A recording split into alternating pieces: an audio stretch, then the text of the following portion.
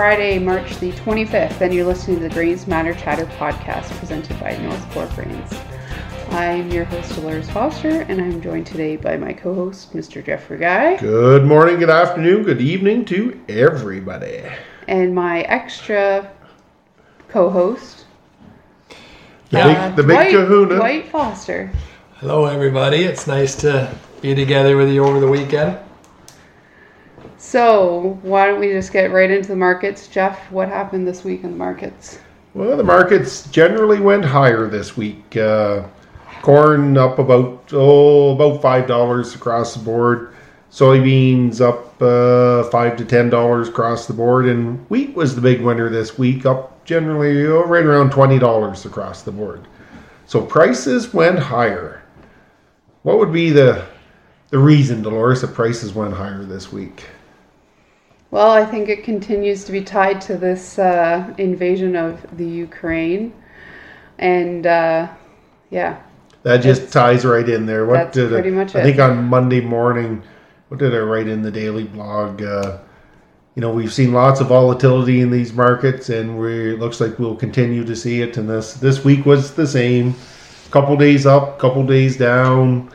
They have talks between Russia and the Ukraine about potential peace talks, and the price goes down a little bit, and then they realize it's just a bunch of hot air going out, and then the price goes back up as more risk comes into the market. And that's the way we ended the week, was prices being up today and more risk in the market. That's what I was reading. That's what the analysts call it a bull flag market over the last couple of weeks here, where it's just kind of up and down. The market's one day up, one day down. Not anything really significant, but it's been pretty steady. Yeah, the other thing we got to talk about too is the fact that, a lot of the information about this war is really one-sided. We're getting all the Ukrainian, they're really holding them back and they're really doing a great job. And look at some of those cities and see, they got nothing left. There's nothing there in some just of those being cities. decimated. Yeah. Sad. Scary, sad. So I listen to the news, as do everybody else, and I just hope and pray that this will be the newscast where they say that, fighting has stopped and they decided to, they come to an agreement or something, that Russia goes back home. So as time marches on in this war, as we keep talking about it a little bit, and how it, we've talked in the past here how it's affected exports for this year. There's lots of talk about whether the Ukraine will even export any more of their corn that was destined, I think a few weeks ago talked about like 7 to 10 million tons that had to go to China yet. Whether that will ever make it, whether they'll get any of their exports going, be it corn, sunflower oil, wheat, whatever. But now we're getting into their spring plantings, the putting nitrogen on their winter wheat. What was it, the numbers? 7 or 8% of the world wheat market they historically control.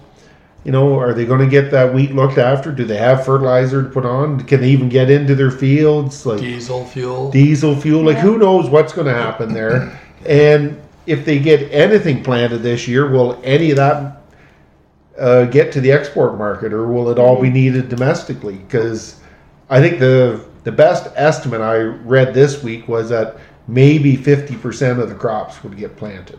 And that person is just totally guessing at that. The best thing they could do, I'm just sitting here listening to you talk. So we know that China does not want them to touch that corn, right? I can well imagine that conversation was had. Do not bomb those corn storage facilities along the ports. The Ukraine should just take their missiles and blow a bunch of them up, and then just say, well, the Russians did it. That would split the Russians from the Chinese, I'll tell you. I know one thing I was reading today about the wheat coming out of the Ukraine is China has not bought any U.S. corn to replace the potential loss on those exports there yet to date. So. Well, that's the big thing yet. They've been looking for this out of the U.S. over the last 3 weeks, maybe even a month. China has not stepped up to that market yet. China still is purchasing corn from South America. Mm-hmm. We're into their harvest in South America. So that's happening. But they haven't purchased from the States. But one of the things you said earlier here, Delores, that we're in a bull flag market. The bull part of it is prices generally keep going up. And that's what's happened in the corn market. That is prices keep going up on there. We went up like $5 this week, and there's just enough demand out there and stuff that it's keep driving the prices higher. So, we talked about corn, we've talked something about wheat. Let's talk a little bit about soybeans, because soybeans aren't grown in the Ukraine, but Ukraine does grow sunflowers. There's the largest exporter of sunflower oil. So the whole soybean complex they all work together, right? So all everything's vegetable oils. Yeah. And the Dwight, you came back from the Commodity Classic in the U.S. saying about how there's new biodiesel plants being built in the U.S. There's at least 10 of them that I've seen scattered mostly across Texas and California. So that's, biodiesel demand's a record high in the U.S., so that's helping soybean crush. The soybean crush margin, vegetable oil prices are, high. I wrote about this week, the Brazilian currency, the real, is about a 2-year high versus U.S. dollars, making their soybeans more expensive in the world market. So as, we've talked already about China not purchasing U.S. corn, but they have purchased old crop and new crop U.S. soybeans because they're less expensive than the ones from South America. So there's lots of support in the market. And again, that biggest thing is what's happening in the war right now. Our dollar this week, locally, the dollar's up about 100 basis points. That's a negative for basis. Oil continues to fluctuate. It's up about $8 this week. Has been higher, has been lower. Mm-hmm. So it's just volatility. And hey, let's ask Delores about the March Classic. We heard you were down to London this week. Yeah, so it was awesome to be at an in-person event again. So thankfully we were able to go ahead with the March. GFO was able to go ahead with the March Classic. They had a pretty great lineup of speakers, and I would say probably between online and in person, there's about 600 people that attended. So it was a pretty good turnout. And who was there from the U.S.?